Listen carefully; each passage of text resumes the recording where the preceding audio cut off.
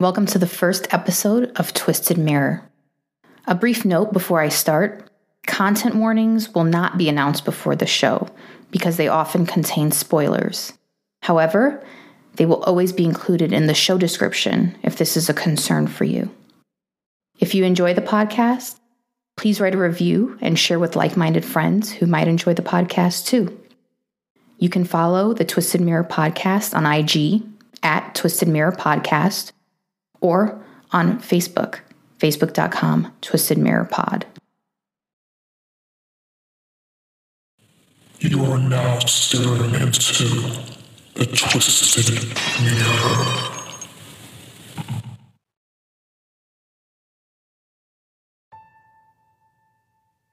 A child staring at you through vacant eyes in the dead of night.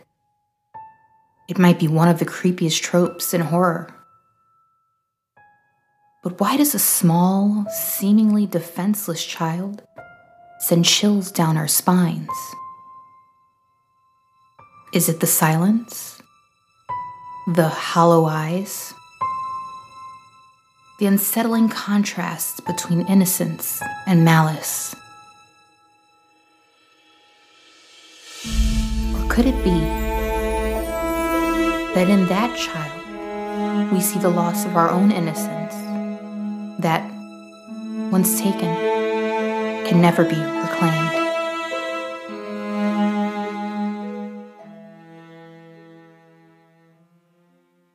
Despite the hysterical nonstop news coverage, I wasn't too worried about the impending storm. I'd planned to be out in my dad's cabin during the entire winter break from grad school, so I had nowhere to go anyway. Well, I guess it was my cabin now that he was gone. My professors were so understanding about the sudden loss, letting me make up for exams or assignments on my own time. So I took the train from New York City to Boston with my fiancée, Ariel, and we went through the dizzying funeral plans, the wake, the burial, the collecting of endless food, condolences, and distant family I hadn't seen in ages. Then I was left with the artifacts of him, the things that spoke of his existence like a discarded skin spoke of a snake it once sheathed. How could a man like him just disappear? How could he be reduced to this? A couple of houses full of his possessions, and some pieces of paper that spoke of his wishes. That will left me, his only child, everything, including this cabin in the woods. Most men have a man cave, but my dad had his own man cabin. Sometimes he would take me out to stay with him, but most times he would drop me off at my aunt's house for the weekend and then drive up to it alone. I adored him, but I understood. He was a single father, losing my mother in a short battle with breast cancer when I was just 3. He was also a prominent surgeon. He had a lot on his plate, and I understood why sometimes he just needed to be in the middle of nowhere, in silence. He always said his cabin was his second happiest place in the world, and that his first was anywhere with me. "Babe!" Ariel shouted from the bedroom. I was trapped in an empty thought, not quite daydreaming, and I had heard her, but I couldn't snap myself out of the fog to answer. "Carly!" She poked her head around the corner. Her insistence jolted me from my waking sleep. "Yeah?" I asked, my eyes still blankly staring out at the frigid sleet pouring over the night sky. "The radio says the roads are closed now." I shrugged. "Figured." I glanced at Ariel, and her brow furrowed in the cutest way. She was a city girl, and had perhaps watched one too many Cabin in the Woods horror stories. "Oh, don't worry. I promise we have enough food, firewood, batteries, and the like for months." You know, Dad was prepared more than anyone. I walked up to Ariel, wrapped my arms around her waist, and nuzzled my face into her neck. "We could both use this. A break from the insanity of classes, technology, the loss. My voice trailed off as I tried to hold back the abrupt flood of tears I knew was on its way. I was so sick of fucking crying, and I refused to release the waterworks yet again. Ariel sensed it and turned around to face me. "You okay, babe?" A crash in the distance startled us.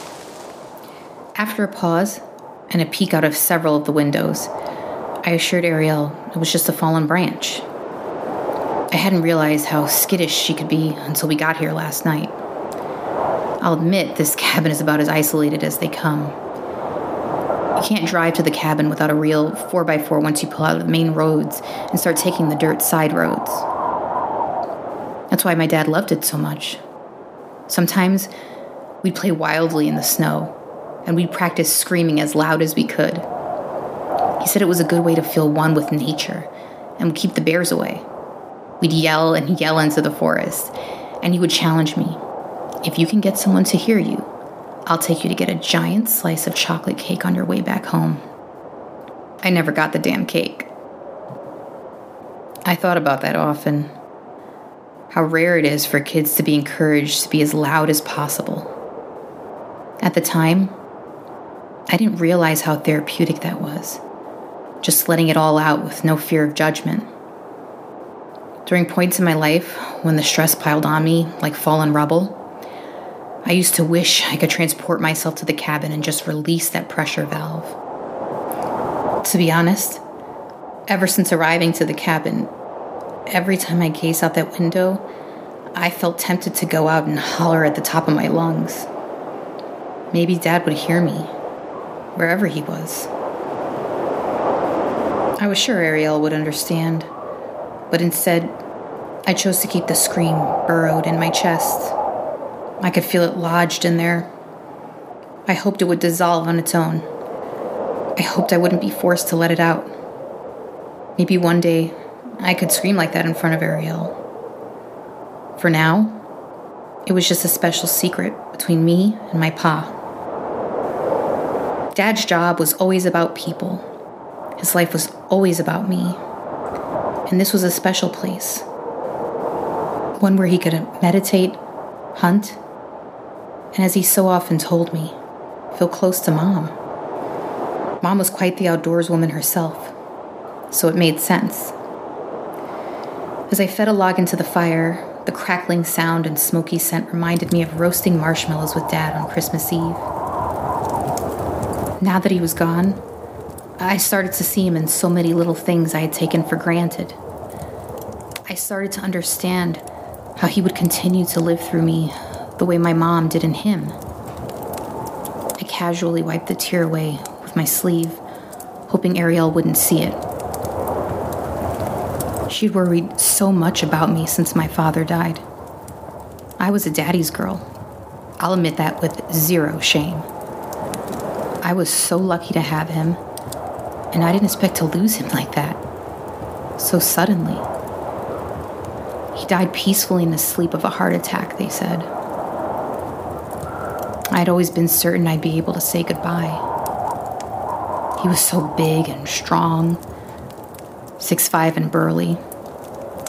He was invincible as far as I was concerned. Instead, my last words to him were that I was too busy to talk because I was prepping for an exam and that I'd call him back. I did tell him I loved him. I at least did that. The next day, I was sitting in the middle of that exam when someone came in and whispered something to my professor. I didn't pay it much attention, just noticed it out of the corner of my eye. Then the professor was standing over me, whispering into my ear that she needed me to step outside of the classroom. I had planned this almost as soon as the initial tidal wave of grief and shock had broken, to come here and use the winter break to reflect in his favorite spot with the woman who would soon become my family, to box up the things in the cabin that needed to go into storage and just sort everything out. Although I now owned this and my childhood home, I wasn't prepared for that responsibility. But as I sat with Ariel by the fire, drinking hot cocoa, I was grateful for everything Dad did for me. Being left with homes and an inheritance were problems of the privileged, and I understood that. I pulled myself out of Ariel's arms in an attempt to break out of the melancholy that had started to take hold. I'm going to do some packing. Okay, I'm going to get some tunes going. She turned the dial on the radio. Most of the channels were fuzzy, with every third word or so coming through. She stopped at the first audible station, which played 24/7 Christmas songs. Ariel started flailing enthusiastically to Rockin' Around the Christmas Tree. I rolled my eyes and grabbed a box. She followed not too long after. So he was a big hunter? Ariel asked, as she draped one of his shirts on the bed, folding it the way she always proudly declared she learned in her many years working at All Saints.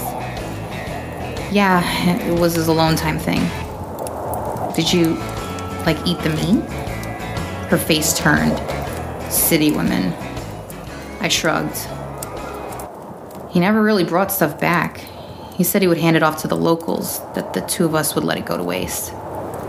Ariel looked around the room. Where's all his hunting gear? I looked around.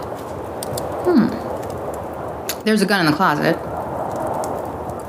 Oh, just the one, she said. I imagined there'd be a big deer head on the wall and all that. She placed the sweater in a box with a light shrug. He wasn't like that. He didn't make it his whole identity, like those people who have a pic holding their latest kill as their avatar. I rolled my eyes at the thought. Or their latest catch. Me catch fish, Ariel said in her worst caveman voice. I realized for all of Dad's years coming out here, I didn't take much interest in his hobbies. Hunting never really appealed to me, and on the rare occasion he brought me to the cabin, we had a tradition. We would do fun outdoorsy stuff that didn't involve shooting animals, and then he would make us a heaping pot of chili. After that, he would make me hot cocoa, and I would collapse into a blissful slumber. Oh yeah, there's the shed outside. I bet his stuff is in there. I'm sure he didn't want me around the guns when I was little and the habit stuck. When we couldn't stomach the Christmas station or packing any longer, we changed the station to the National Weather Service. The nor'easter was the worst we had seen in a decade. The sleet would soon give way to feet of snow. I didn't say anything to Ariel, but I knew this meant we would be trapped here for at least a week, possibly more if any trees went down. A private plow company would have to get us out. Dad had the same guy since I was a kid, and he didn't even have to call. Bob would just show up as soon as the roads allowed. Still, that would only be possible after the main roads were first complete. And if push came to shove, we did have a snowmobile. Ariel dozed off in front of the fire on the sheepskin rug that had been my favorite spot to nap on as a child. Watching her laze away peacefully gave me some much-needed serenity. I grabbed a blanket and covered her, turning the radio to a station of classics. My dad used to do this too, play songs from his childhood, songs his parents loved. I turned down the volume low enough to make it a lullaby for Ariel, but not so low that it couldn't be heard over the howling, angry winds outside.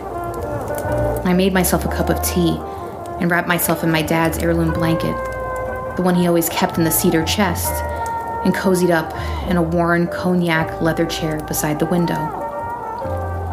The forest outside was ink black, but the porch light illuminated flecks of sleet raining down along its path. Invisible around it were hints of barren trees and frozen ground. Staring out the window at the harsh weather made me feel even cozier within the cabin walls. After a while, the comforting contrast seduced me toward a warm slumber, and my eyelids began to droop.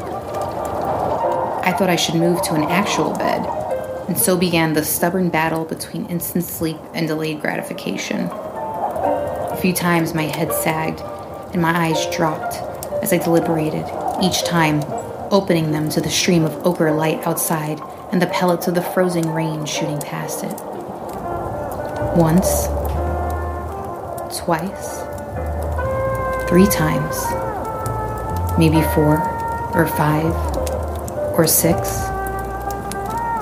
After the last time I forced my eyelids open, she was there. I jumped in my seat and blinked my eyes in a frenzy, assuming I must have been half asleep and dreaming. But the vision persisted. Out in the dark, freezing storm, directly in the path of the light, stood a little girl, staring back at me. Her arms were at her sides, unmoving as the weather sadistically beat at her. Her wet hair whipped in the wind like a torn sail in an ocean storm.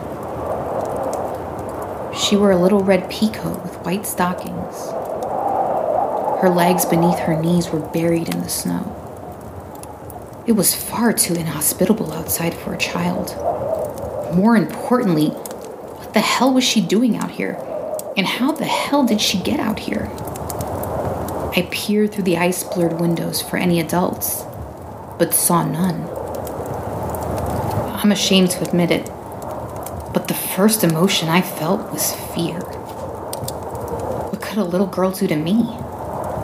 She needed my help, not my suspicion. But people didn't just happen upon this cabin, especially little girls in their Sunday best during the storm of the decade. "Ariel," I whispered, not taking my eyes off of the little girl. She didn't hear me. "Ariel," I hissed. She stirred innocently. I frantically waved her over, but kept my voice low. "Wake up! Hurry!" She sensed the urgency in my hushed tone as she sat up quickly, her face still covered with the mask of sleep. "What is it?" "There's... Just come look." I gestured impatiently. She did the opposite, affixing herself to her spot with wide-eyed trepidation. "You're scaring me." "Don't be scared. Just look, please." She hesitantly crept over. I didn't want to speak, though there was no way anyone could hear us outside over the violent winds. She leaned over the chair behind me. "What the hell?" she muttered, crouched over my shoulder. I was falling asleep, and she was just standing there. All alone? Did someone drop her off? I didn't see, but the snow looks untouched. No tracks from what I can see. I was half asleep, and she literally just seemed to appear. "We have to go get her, right?" I asked. "Yeah, but..." I knew what Ariel was going to say. It wasn't safe for the two of us to just run out there. Something felt off. "I know," I said, glancing back over at the motionless child as the storm swirled around her in the black night. We stared at each other for a few seconds. We were good people. We would always save a child in need. But there was something aberrant about her little frame, as still as a post, with an unwavering glare amidst nature's cold chaos. The fact that she would be out here alone at 1 a.m, the fact that her clothes looked like she was going to Sunday school, not like she should be anywhere near a forest in this weather. I stood up. "Okay," I proclaimed through a resolute exhale, bracing Ariel's shoulders. I ran into the bedroom closet, which was mostly empty now, save for the one thing I had decided I would keep in it: a shotgun. I loaded the shells, and Ariel gasped.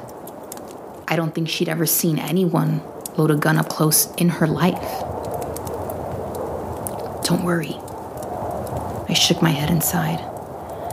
God, I don't want to scare this kid. "You stay in here. If anything weird goes down, don't open the door, okay?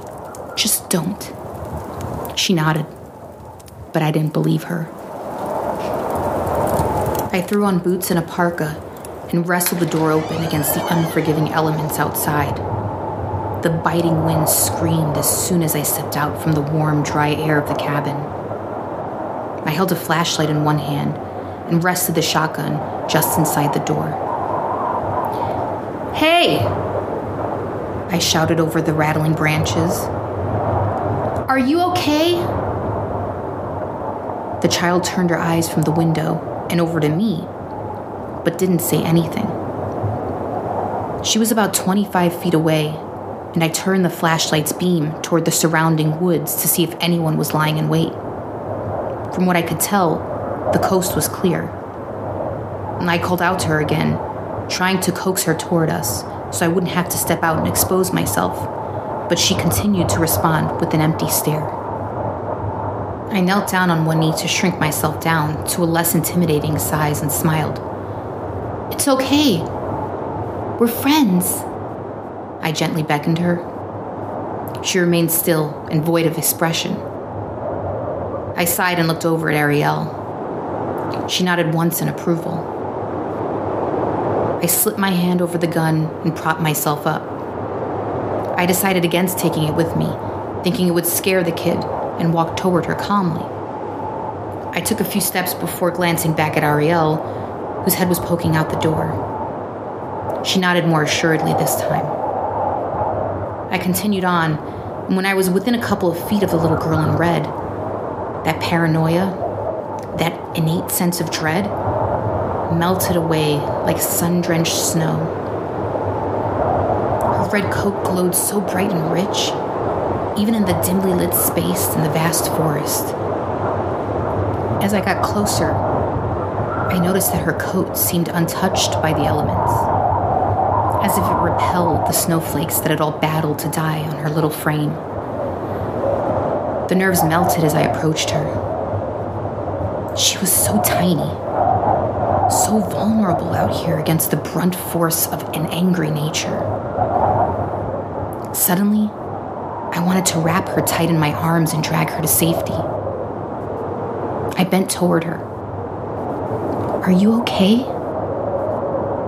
She still didn't answer, just looked at me with those giant brown eyes.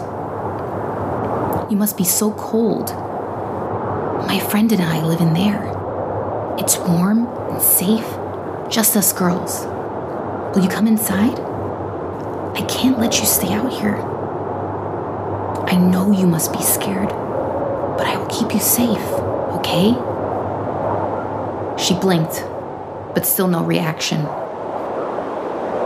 Finally, I stood tall again and reached my hand to her. I didn't wear gloves, and in just that short time, my fingers ached from the cold. She put her little frigid hand in mine. The tension in my body escaped all at once. I turned and walked toward the house, and without hesitation, she followed. Ariel and I stripped her of her clothes and put her in a hot bath. As we heated some soup for her, we went over what we should do. Cell phone reception was nil, and phone lines were down.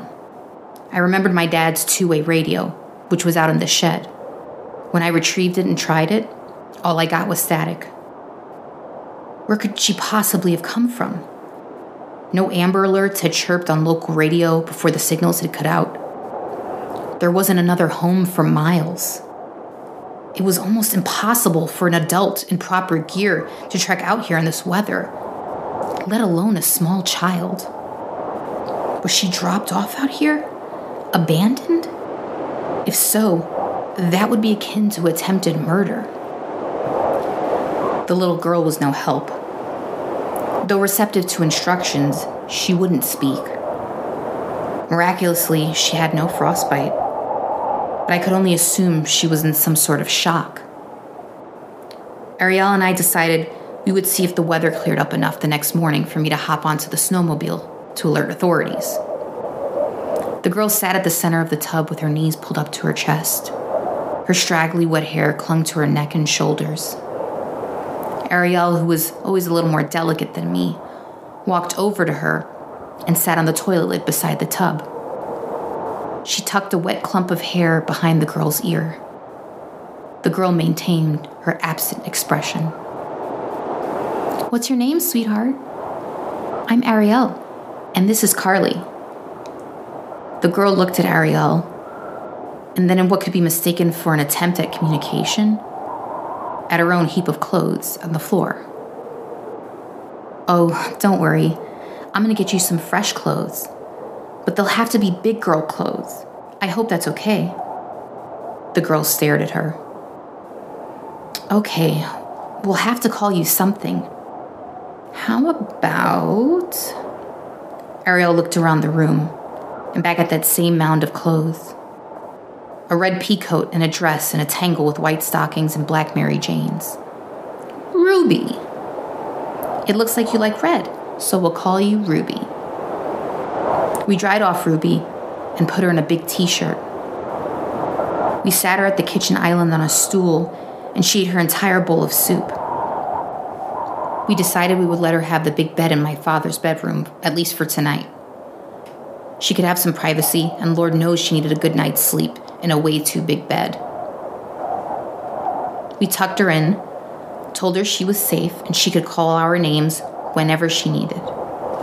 Then we turned off all the lights but one table lamp, just enough to act as a nightlight, and walked to the door. As I closed it, I heard movement behind me. I turned back to find her walking over to the corner of the room. I tugged on Ariel's shirt to get her attention. We watched in curious silence as she walked over to the empty closet and sat on the door with her knees tucked up, pressing herself tightly against a corner. I motioned to go in, but Ariel stopped me.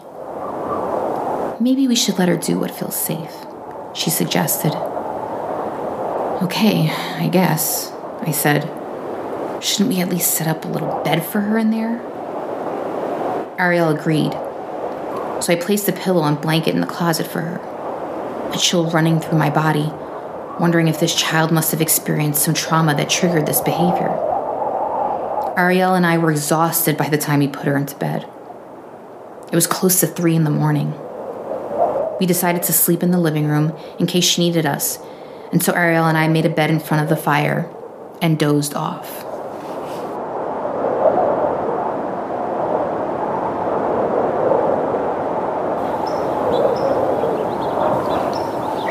Bright lights flooded the windows the next morning, signaling a welcome break in the storm.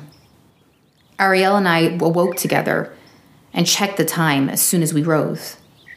It was only 7 a.m. We were still tired, but our new guest was our priority, and we knew the weather could turn again at any moment. "I'll check in on her," Ariel declared. "And for Pete's sake, please make us a pot of coffee." She kissed me on the forehead and we parted ways. Me for the kitchen, her for the bedroom. Only seconds later, I heard her. "Ruby? Carly? Is Ruby out there?" I was puzzled, of course, and ran over to her. "No, I don't think so. I haven't seen her anywhere." I ran over to the small second bedroom, which was untouched. "She's not in there," I called out before running back to the master bedroom. The little bed we had made for her in the closet was now on the bedroom floor, as if she had pushed it out. "Her clothes are gone," Ariel said after flinging the dryer open. "What the fuck? How could she have left? I would have heard her." I irrationally turned over couch cushions. "Why would she leave?" Ariel answered, "Maybe she was scared." More scared of this place than what was out there? I forcefully gestured to the white woods. "What are we going to do?" Ariel asked. "The shed," I exclaimed, slapping my palm against my head. "Maybe she's out there."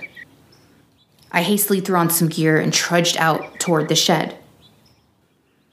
The snow was high as my shins, making speed an impossibility, and I wondered how and why that child would venture out into this in stockings and Mary Janes.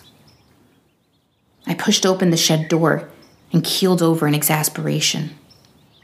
She wasn't in there, but the snowmobile was. Now, more than ever, it was important I get to the police station so a search could be mounted. Ruby would not last a single hour out here. I mounted the snowmobile. Dad always kept the key in the ignition ready to go. I turned it to get going, and nothing happened. Absolutely nothing. Not a hum, roar, or hiss. Complete silence. "Are you fucking kidding me?" I shouted. I dismounted and dug around to see if I could figure out what was wrong. My father was meticulous about his things, so whatever happened wasn't due to neglect. After fussing around for a bit and pulling off a panel, I found what seemed to be the root of the issue. Several wires had been completely chewed through. Furthermore, the entire area was full of debris. Hair, twigs, leaves. Mice had made a nest inside of the vehicle, completely decimating the electrical. I slammed my fist on the seat in frustration. I was the handy one between Ariel and me, and I didn't have the slightest idea how to fix this. I launched back into the house, drenched in sweat and melted snow, to a nervous Ariel waiting by the door. "I keep trying the radio, but nothing," she said. "She's not in there, and the goddamn snowmobile is dead. We have to search for her on foot. She couldn't have gotten far." I glanced out of the window at my car, sunken in 2 feet of freshly fallen powder. Our feet were the only reliable transport. The roads this way would be among the last to be plowed. "We won't be able to get to the police for a while." I picked up the phone, and the line was still dead. Our cell phones weren't even worth trying out here. Yep, we can't even call for help. We just had to find her. Ariel's face went gray with dread. I felt terrible that my promises of a peaceful retreat had been broken, but had no time to dwell on that. We dressed in heavy layers, and I prepared the way my father had taught me. I made sure to bring hot water bottles, a GPS, and energy bars. When I flung the door open, I was reminded of the exhausting work ahead. Each step was its own act of labor. I knew in many ways this was a pointless endeavor, but I wouldn't be able to live with myself if we didn't try. It was then I noticed that, other than my own prints, the snow was completely untouched. Not a single footprint, not even from an animal, blemished the snow. I trudged about the house, and it was the same. Maybe she left before the snow broke, but I couldn't imagine a little girl in a red dress and pea coat, with white stockings and little black shoes, being out in this. It defied anything that made sense. I stopped in my tracks as my concern for the little girl was replaced with trepidation and a hint of fear. That same dread I felt when she stood outside the night before crept within me. Something wasn't right. No shit, right? But I don't just mean that we lost a little girl. I mean something wasn't right in that what had happened here defied reality. "Are you okay?" Ariel asked. I shook her off and marched ahead even more fervently. I didn't want to scare her with what was going through my head. Perhaps more importantly, I didn't want to scare myself. We searched for hours until the low winter sun began to flicker between the naked trees, and I knew we had to turn back before we ended up stuck out in that dark. The forecast had predicted another storm was coming. Defeated, tired, and devastated, we went back to the cabin. Somberly, we showered and prepared for dinner. Ariel cried a few times, and I sat in the chair where I first spotted little Ruby in despondent numbness. "That poor girl. She's not going to make it out there," Ariel sobbed. I felt she was likely already dead, but I didn't see how mentioning that would help. I threw my head back and let out a dejected sigh. I don't know what else to do. I knew we'd be safe if the storm came, but I didn't count on this. We sat in silence for most of the night, changing the station between weather reports and the same classic radio station I'd listened to the night before. I tried the radio periodically, but still nothing but harsh static. It was so bizarre how everything was breaking down on us considering my father's meticulous maintenance of his possessions. Melancholy tunes from the 50s rang through our sad silence, and it seemed fitting for a night like this. Again, I began to doze off in my chair, though this time Ariel was reading a book on the sofa. I noticed every few minutes she would huff and return to the previous page. Sometimes she'd set it down and pace around, look out the window with arms crossed, and come back to her book. Eventually, she passed out with the open book on her chest. Again, I nodded off, looking at that lonely stream of light where I'd spotted Ruby the night before. This time, with all the gently falling snow, the light bounced, setting the scene for glittery powder set against an endless void. Again, I opened my eyes and found a little girl standing out there. She wasn't wearing red. No, this one was wearing a baby blue parka and a hat. But it was dated, something I would have worn to play in the snow as a child in the late 1980s. I jumped out of my chair, this time with zero hesitation or fear. I shouted Ariel's name, but I couldn't stop to explain. I heard her calling out my name over and over as I ran out into the snow barefoot and over to the child. I scooped up the little blonde girl and ran inside with her. "What the hell is going on?" Ariel pleaded, just as her face erupted with bemusement at the scene in front of her. "It's another girl," I announced, as if this made any sense. "It's not her. It's not her," I repeated as I pulled the little pom-pom hat off the silent girl's head and pushed her hair out of her face. "Are you okay? What's your name?" I asked breathlessly. She didn't speak either. We called this one Blue. We bathed Blue, fed her, cleaned her clothes.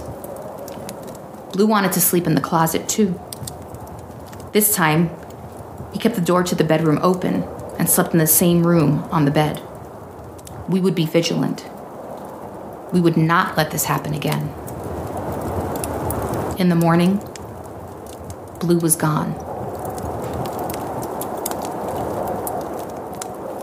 We lost our collective shit again. We searched again. We came home exhausted again. We cried helpless tears again. We debated theories again.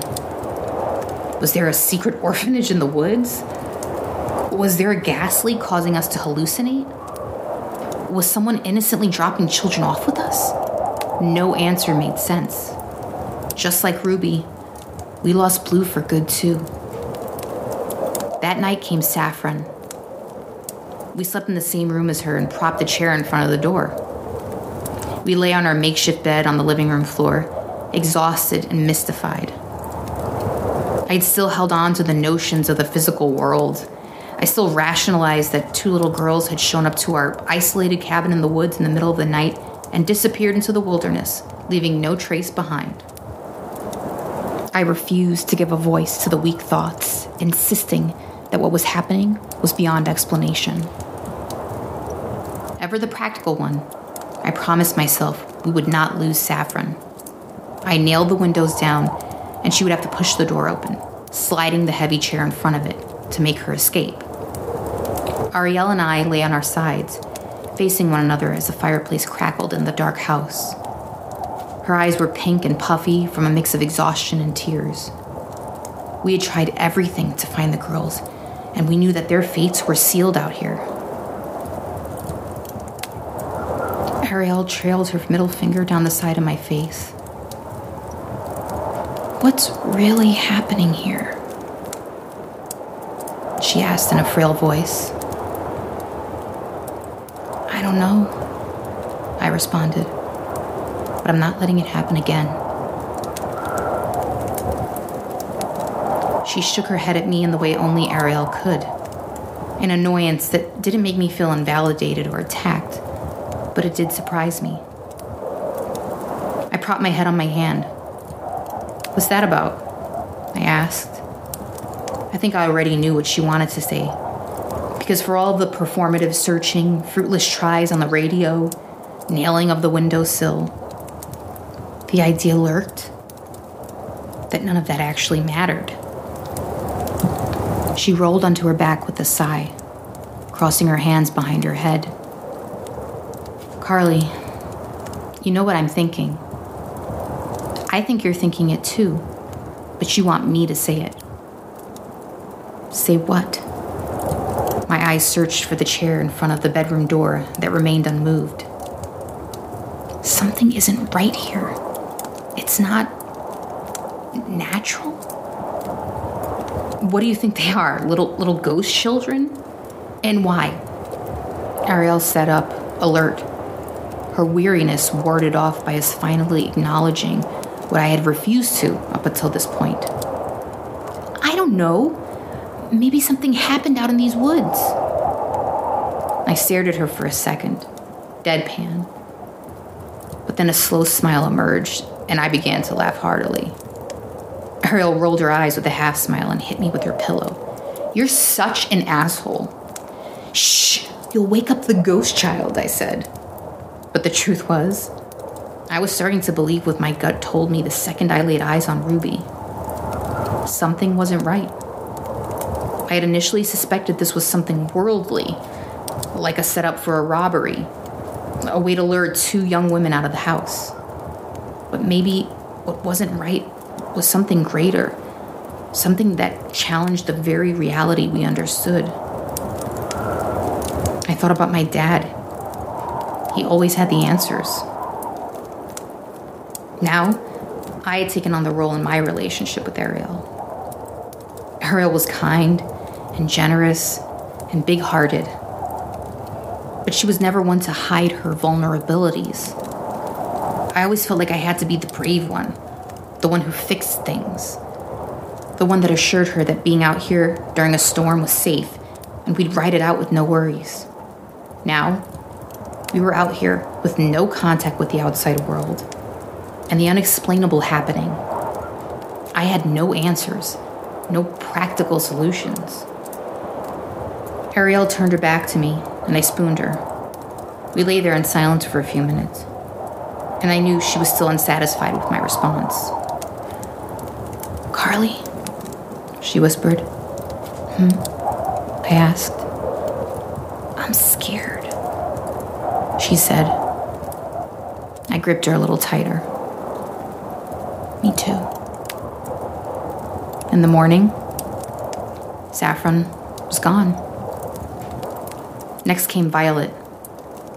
I didn't sleep at all that night, but I swear I blinked and she was gone. "What the fuck is going on?" Ariel whispered to me that night. She had gone from meek contemplation of the supernatural days before to shameless acceptance.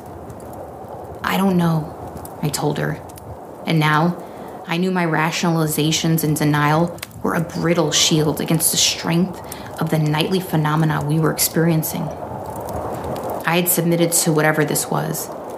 I had accepted that every night a little girl would show up, sleep in that closet, and then she would be gone by morning, no matter what we did.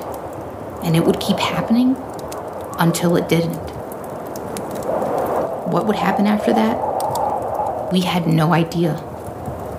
That initial dread that consumed us when we first saw Ruby now remained a constant fixture. But now the fear wasn't of the mysterious children themselves or some sort of elaborate setup, but of what they might represent. Something we couldn't explain or even comprehend was happening out here in these woods. On the final night, Noor visited us. She was a beautiful little girl with long, shiny black hair and onyx eyes. Early evening of the day Noor disappeared was when we heard the first sounds of plows in the distance. That meant soon we could get out. I knew Bob, the plow guy, would show up bright and early the next morning, as he'd always done, once the public roads leading to us had been plowed. I stared out the window into the indigo early night sky, wondering if another girl would show up tonight. As soon as we could drive out of here, we would leave this cabin, and I wasn't sure how I felt about coming back. I felt an unexpected pang of guilt at the thought of leaving these voiceless girls behind, who, or whatever they were, whatever came of them. I wondered if my dad ever experienced what Ariel and I had in these woods. What exactly would we say to the police was still undecided. I didn't know how I could present any of this without sounding insane. But if there was a chance those little girls were real, that they belonged to families out there, then we had to tell the police what we experienced. I walked into the bedroom to find Ariel hugging the pillows and blankets, the ones we put in the closet for each of the girls, and which they all rejected, in a bunch in her arms. Each girl sat on the closet floor with her knees tucked up, her back pressed against the same corner, with no care for creature comforts. Why did they all insist on sleeping in there? She asked herself under her breath. She gazed pensively at the empty closet. I wish I fucking knew. I waved my hands in frustration at the dumb closet. The one that until recently had held my father's dearest possessions. His favorite outerwear, his shotgun, ammo, boots, spare wool blankets. I remembered when I first got to the house after his funeral, I wrapped myself in this old black and red checkered jacket he had. One it seemed like he had owned for as long as I could remember. It didn't smell like he did every day, but it smelled like him when we were out here together on the rare occasion. His scent out here was more woodsy, pine trees and firewood with a hint of tobacco. I missed him so. Now, more than ever. He'd know what to do. Now, I was an orphan, like those girls we had seen every night, venturing out into the harsh world on their own, with no protective figure to fall back on. I thought about that as I looked out the window to the spot where I saw each of the girls, where I now impatiently waited for the plows to finish. In that moment, I swear I felt my dad, and I knew, no matter what the hell was happening, I was safe. His presence would guide me. He would help me understand, somehow.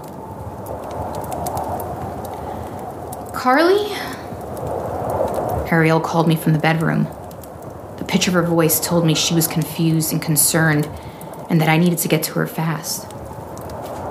When I peeked past the doorway, half of the floor planks in the closet had been removed, and Ariel was standing in the hole waist deep.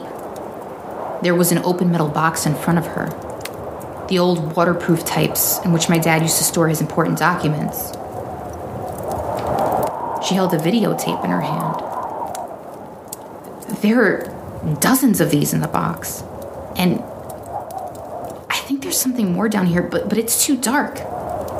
I ran over to her and pulled her out. She handed me the tape.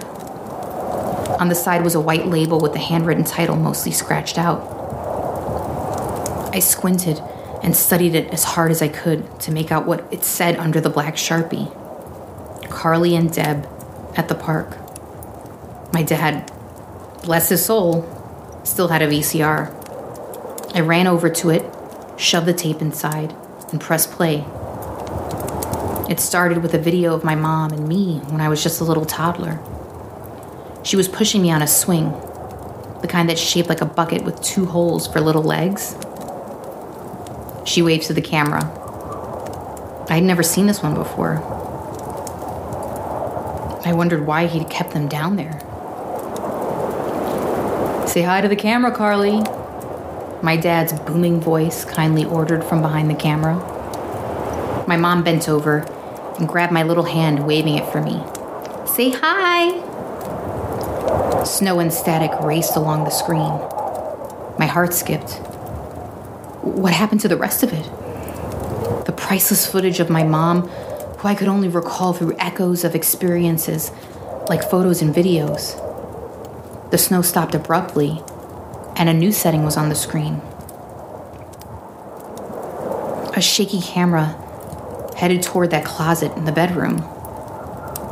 A hand reached out, one familiar to me, and opened it. Of course, it was full of the things I had packed. His coats, flannel shirts, boots, and other possessions. A hand, his hand, that was still adorned by his wedding ring from my deceased mother, reached into the frame and pulled the clothes over to one side.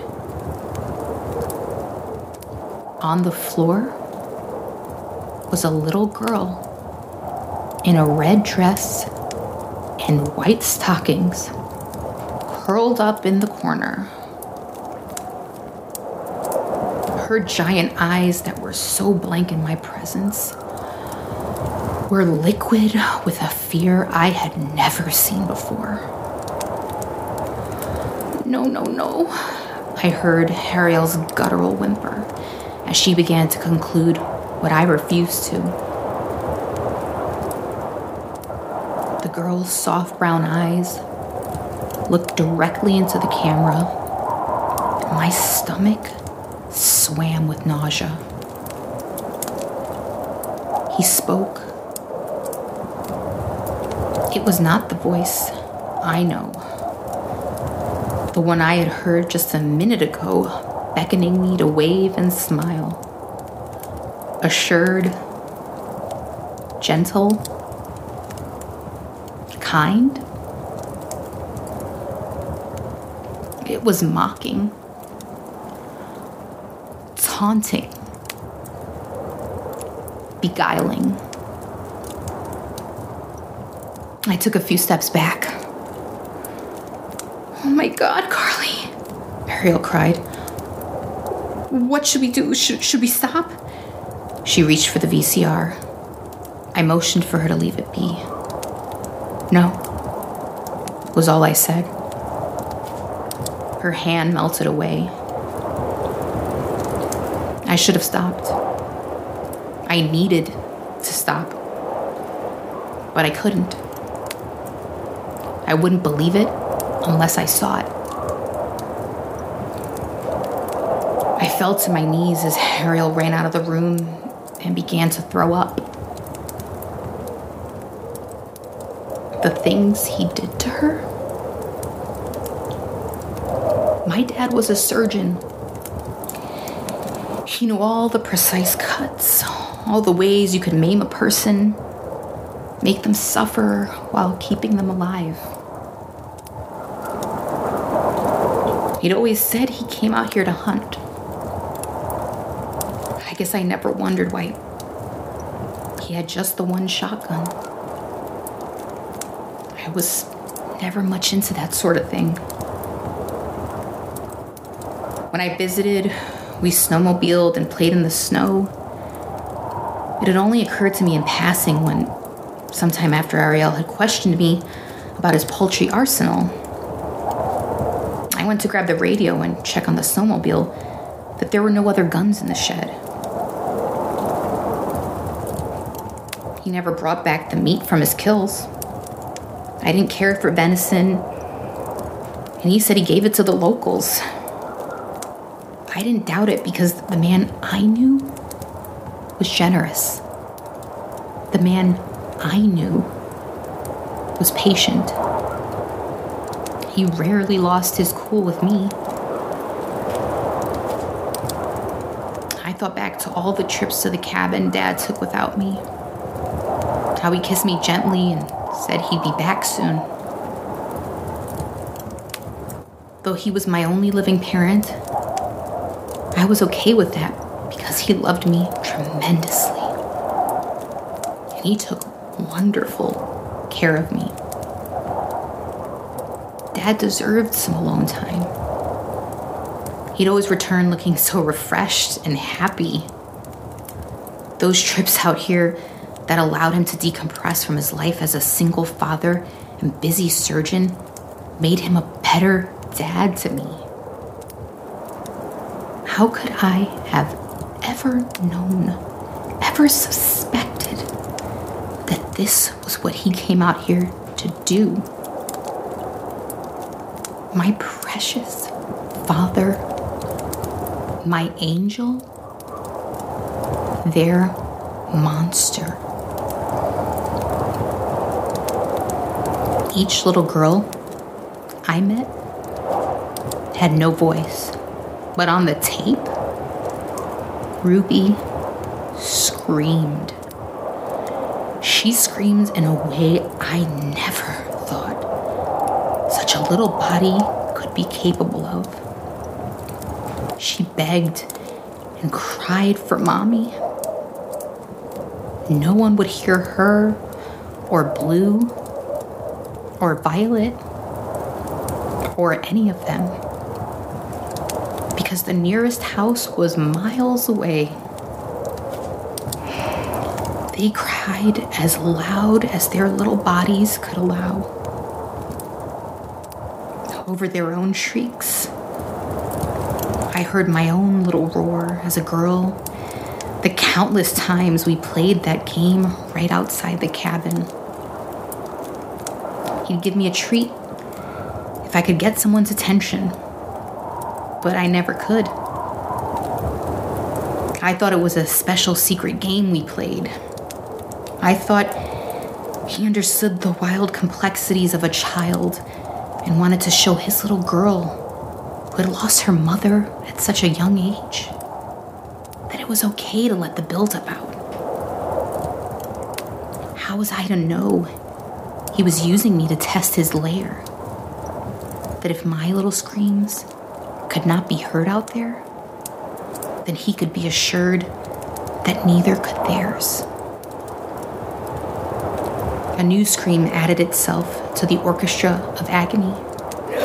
The one that I had tried to keep lodged in my chest. The one I had been trying to hold in to spare Ariel. Of my body, but independent of me. I could hear it like I could hear the girls on the tape, like it belonged to some other person. But its origin was my own pain. Snot and tears salted my lips as I howled with abandonment. Was his compulsion, the desire to attack little girls, was that the secret scream that built in his chest? I inherited the houses, his money, all the tender memories of my childhood with him. And now, the nightmares I would have for the rest of my days. The sickening sounds of torture. The visuals I now see, no matter how tightly I shut my eyes. They choked over their own howls until their voices gave, and then they were silenced forever by his thick fingers encircling their tiny throats. Even then, he took his time. He prolonged the suffering. He held on until the little blood vessels in their eyes turned bright red, until their faces went pale. And then he'd let go, just enough for them to cough, gasp. Then he'd do it all over again, until their little bodies finally quit. Even then, he wasn't done with them. His perversion knew no bounds. That's when I would stop the tape, My mind would have permanently broken beyond repair if I saw it through.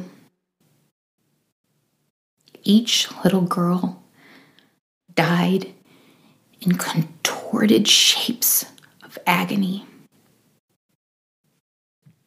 Dad died peacefully in his sleep.